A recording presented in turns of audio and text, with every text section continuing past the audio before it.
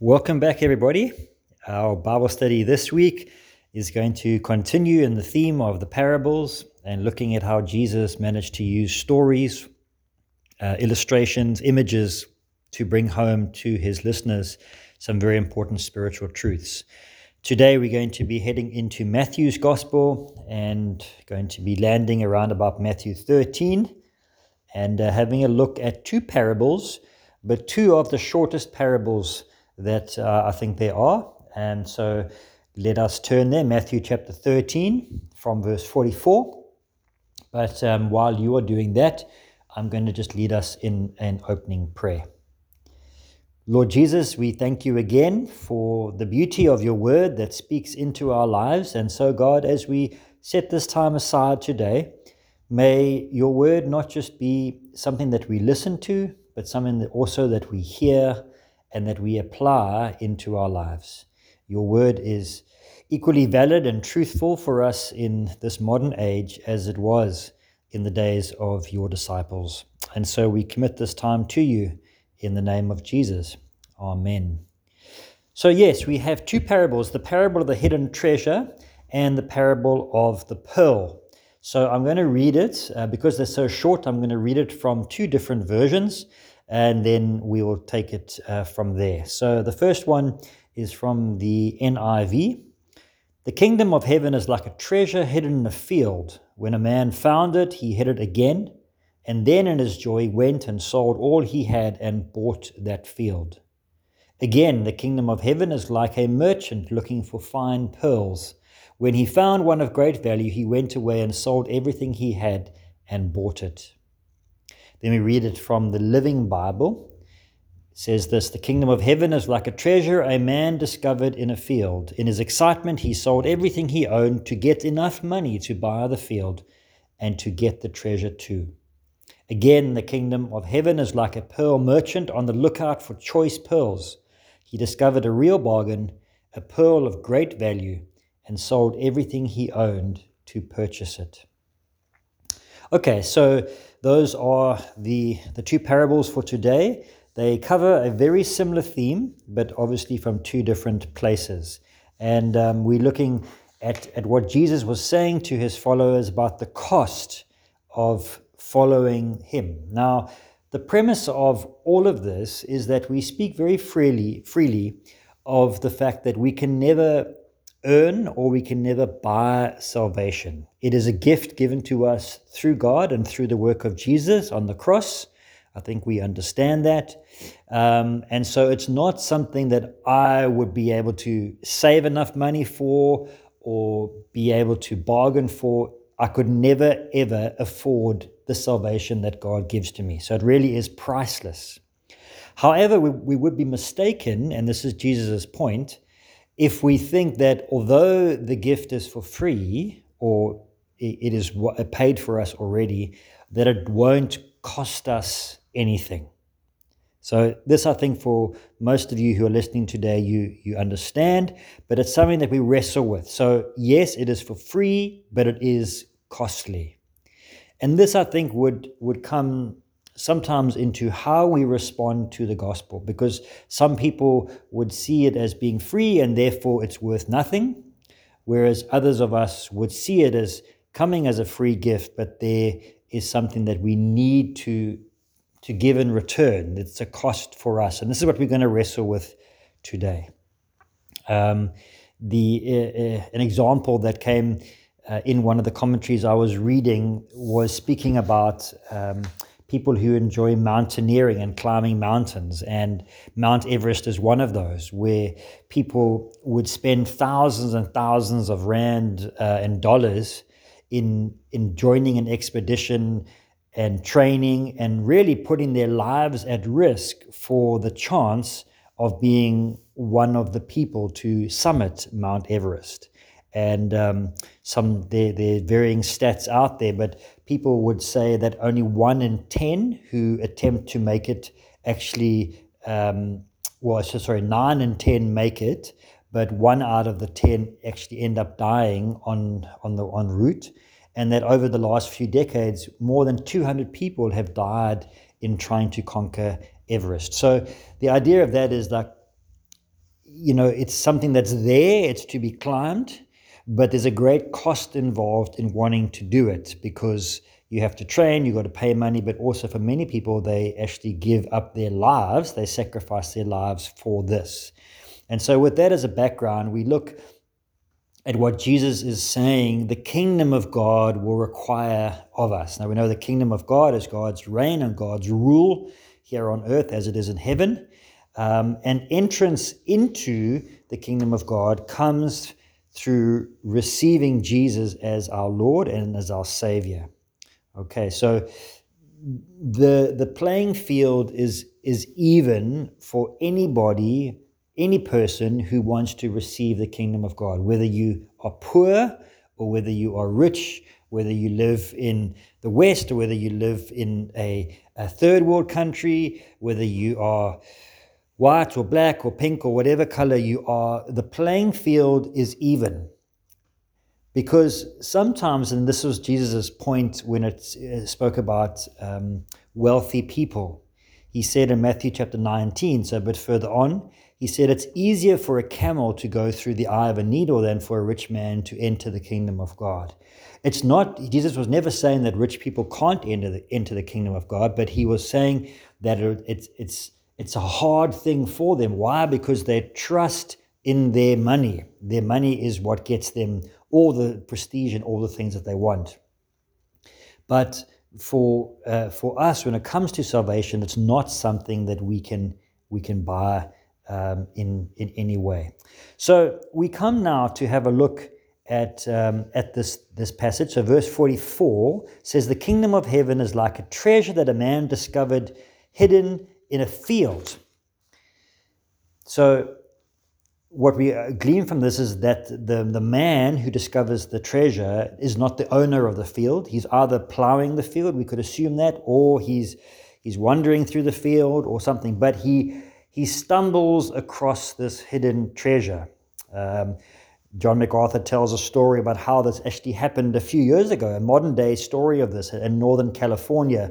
A couple were walking their dog it was their own property, and they came across this little corroded can that was just pushing its way through the soil, and they dug it up, and they found that there were a whole lot of other cans there with it, but they contained gold coins. And when they eventually dug everything up, they realized that there was $10 million worth of gold coins on their land that had dated back to the 1840s and so on. Now that's the kind of picture we get here, and I think all of us are suddenly dreaming of, maybe there's some coins hidden in our properties or in our gardens, but this is the idea that this man is, let's just assume he's plowing the field or walking through the field. He discovers this treasure in the field.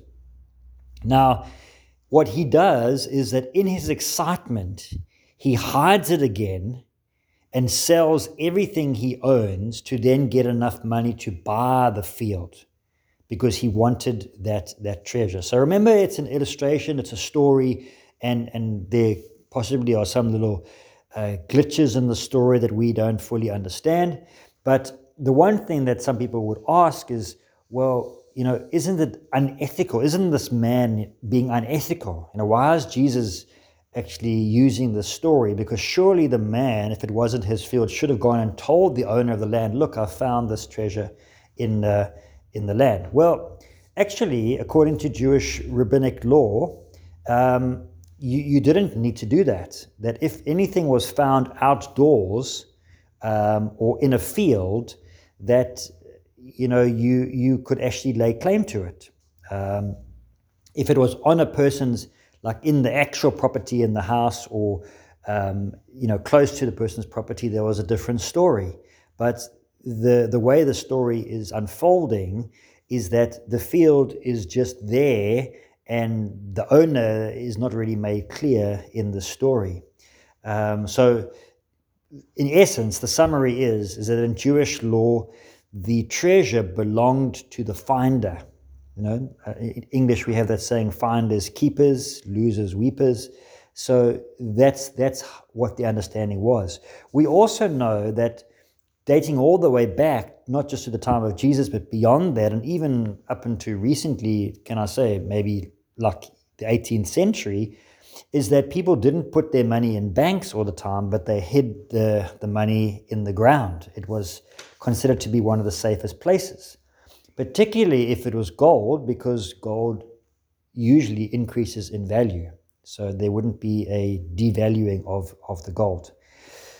The point of the story is not to get too distracted by all of these other things, but to show us that what the man found in the field was so exciting for him, so valuable, that he went home and he sold everything that he owned. So whether that was cows or donkeys or his own house or plows or whatever, we don't know what that meant, but he saw the value in this. And so he sold everything that he had in order to get enough money, to raise the money, to then buy the field in order to get the treasure. Okay. Jesus tells the parable to explain how we should be responding to the good news and what the kingdom of God should do for us. Okay. I'm going to move on to the pearl because I think it's best to cover them both before we look at the implications.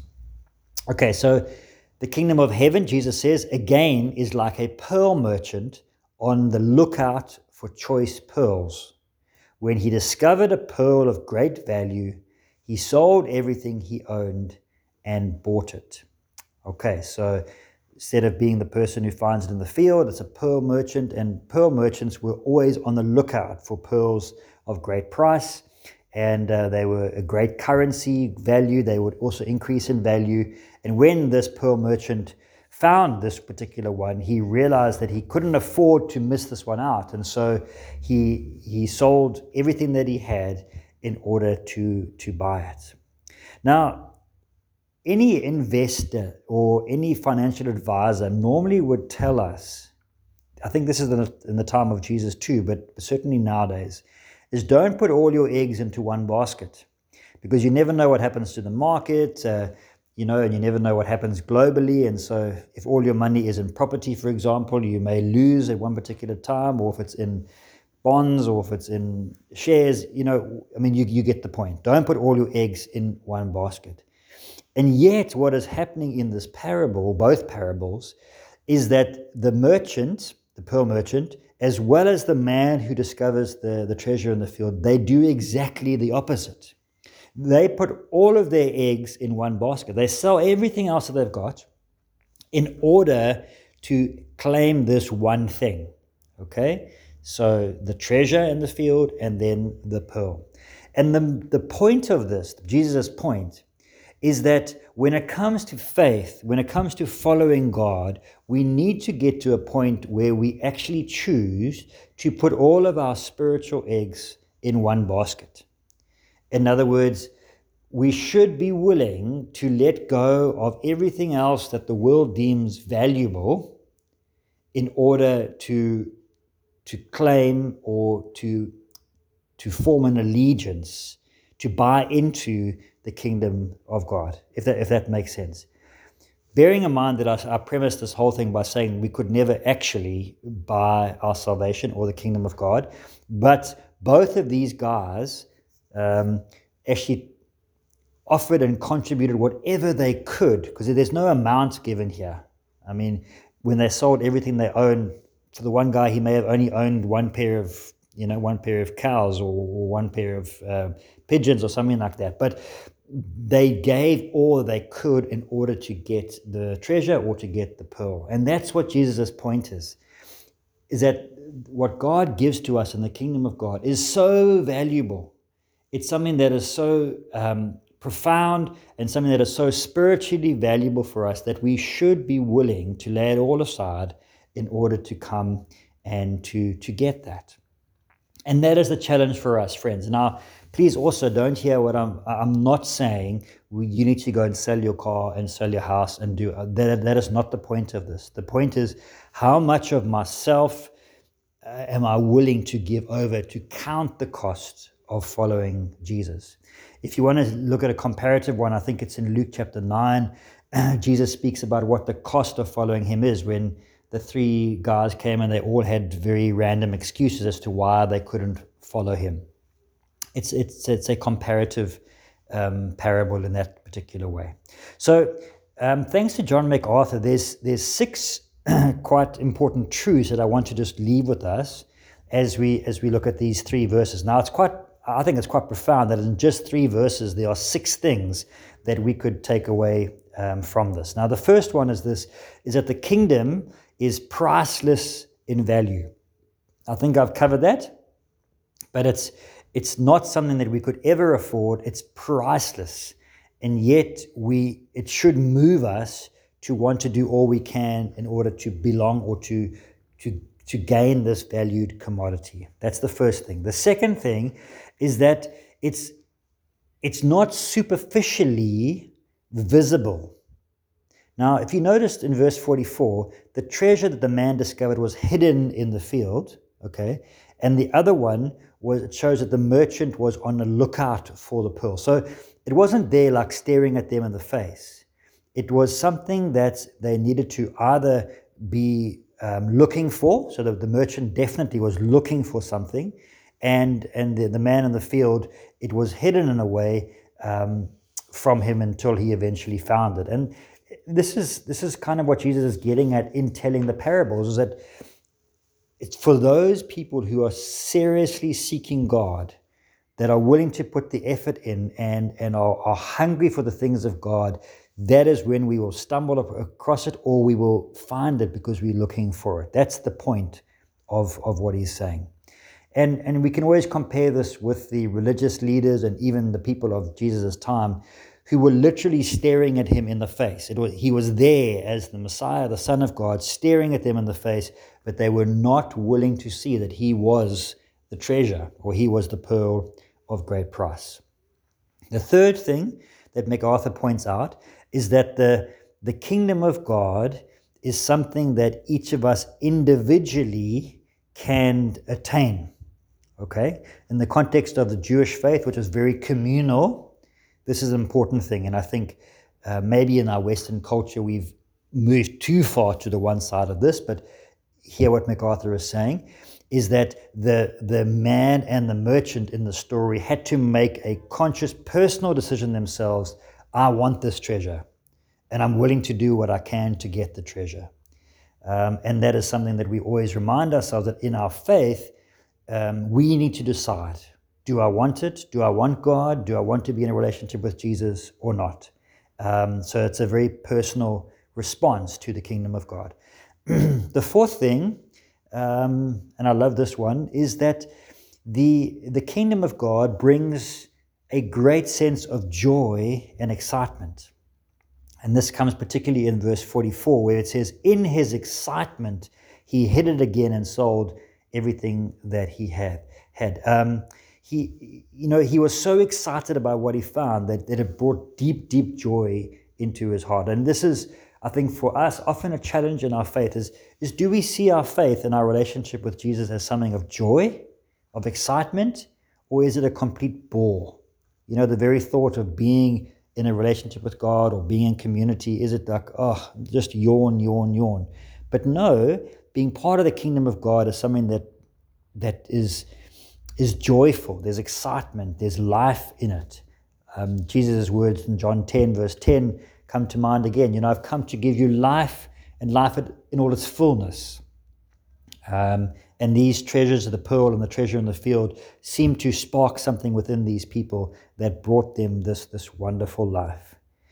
The fifth thing that John MacArthur points out is that not everybody comes into the kingdom of God by the same approach.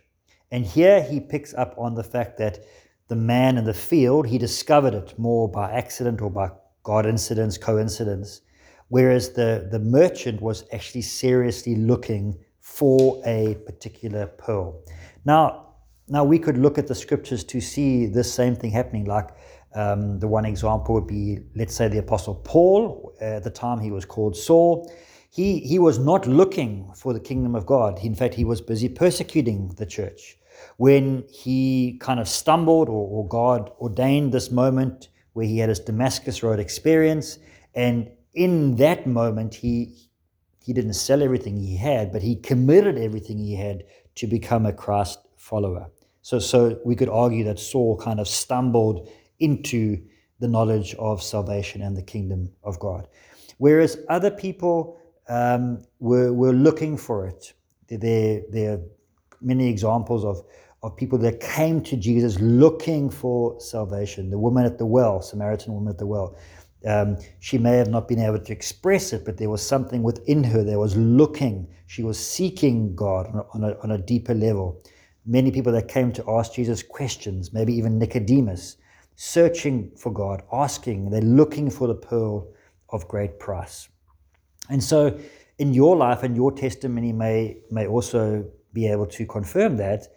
Did you kind of stumble into the kingdom of God by accident, by God incidents, or were you seeking, spiritually hungry, and then you came to know God through maybe an Alpha course or a particular sermon series or something that brought you closer to God, and then you realize, okay, now I'm all in. This is something that I really want to do. Okay, and then the last thing is the one that I think is going to leave us with a challenge, and that is that saving faith, in John MacArthur's words, saving faith has a high cost. In other words, in wanting to say yes to Jesus, we have to count the cost.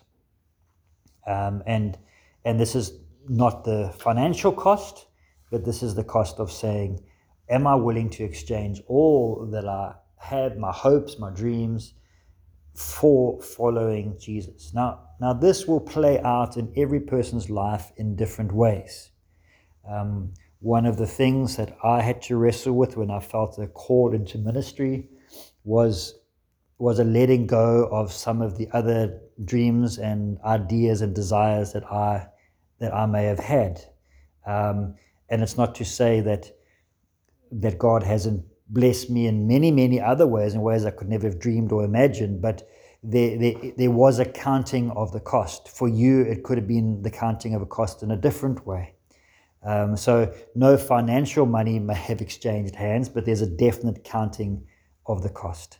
John MacArthur sums up this whole thing by saying this, and I quote him. He says, in simpler terms, saving faith is an exchange of all we are for all that Christ is. And this, I think, is the essence for me of the parables, both the hidden treasure and the pearl merchant, is that when I come face to face with the knowledge of Jesus Christ and his kingdom, am I willing to exchange all of who I am for all that Christ is? And I think there's always this moment, particularly when we commit to Christ, it's like we on a balancing board. We're teetering some point on saying yes or saying no. We look about what we may have to give up, and then we wonder, is it going to be worth it? And the reality is that when we say yes to Christ, we would exchange some things of the world, if you like, but we would gain a whole lot of other things. And this is the transaction that takes place, if you like. There is a transaction, there is a letting go, there's an opportunity cost. Economists would use that phrase, an opportunity cost of saying no to the kingdom of God and yes to the world, or saying yes to the kingdom of God and no to the world. There's always going to be an opportunity cost. We can't live in both worlds. That's just the reality of that. And so as we come to a close, we think about this, is the call of Jesus through these parables. Remember, he was speaking to particular people, and it's in this whole section of Matthew 13 where he tells a lot of these parables: parable of the weeds, parable of the soils, parable of the fishing nets. It's all about this coming into the kingdom of God. And like all the other parables, we are left, those who are listening, the hearers, we are left with a choice. And I think the choice for us today is, Lord, am I all in or am I not? What I've discovered in the field, is it worth, really counting the cost in, or should I just carry on and maybe I'll find another treasure in another field? Or the pearl that I may have found, maybe I'll put it down and say, no, I'm looking for something else. that is the freedom that God gives us to make that choice. Friends, I've been saying a lot today, just one or two more thoughts, and then we'll come to a close. I wrote this down in preparing. It says, there's not enough money in the world that would enable us to buy salvation, but in order for us to embrace it and to receive the gift, it will end up costing us everything. And so that's just a thought that I had in reflecting on this. What is the price, or what is the value of the kingdom of God? Well, it's priceless. And how do I receive it? Well, I receive it by counting the cost of everything that I have, and then leaving nothing in reserve, give to God my entire life. And I think that's an interesting thing as we come to this close, is that we say, I give my life to the Lord. But do we really? Maybe we give a part of our lives or a fraction of our lives. And that is the challenge as Christians we will live with on a daily basis. Lord, how do I surrender more and more of myself, my dreams, my ideals, my entire life? How do I surrender that more and more to you? Matthew 13, 3 verses, 44, 45, 46. I finish off by reading them from the Message, because I love the paraphrase, and it goes like this. God's kingdom is like a treasure hidden in a field for years, and then accidentally found by a trespasser. The finder is ecstatic. What a find! And he proceeds to sell everything he owns to raise money and buy that field. Or God's kingdom is like a jewel merchant on a hunt for exquisite pearls. Finding one that is flawless, he immediately sells everything and buys it. Thank you for listening today, friends. I pray that in some way we are able to draw closer to God as he reveals more and more of himself to us through the scriptures. In Jesus' name, amen. God bless you.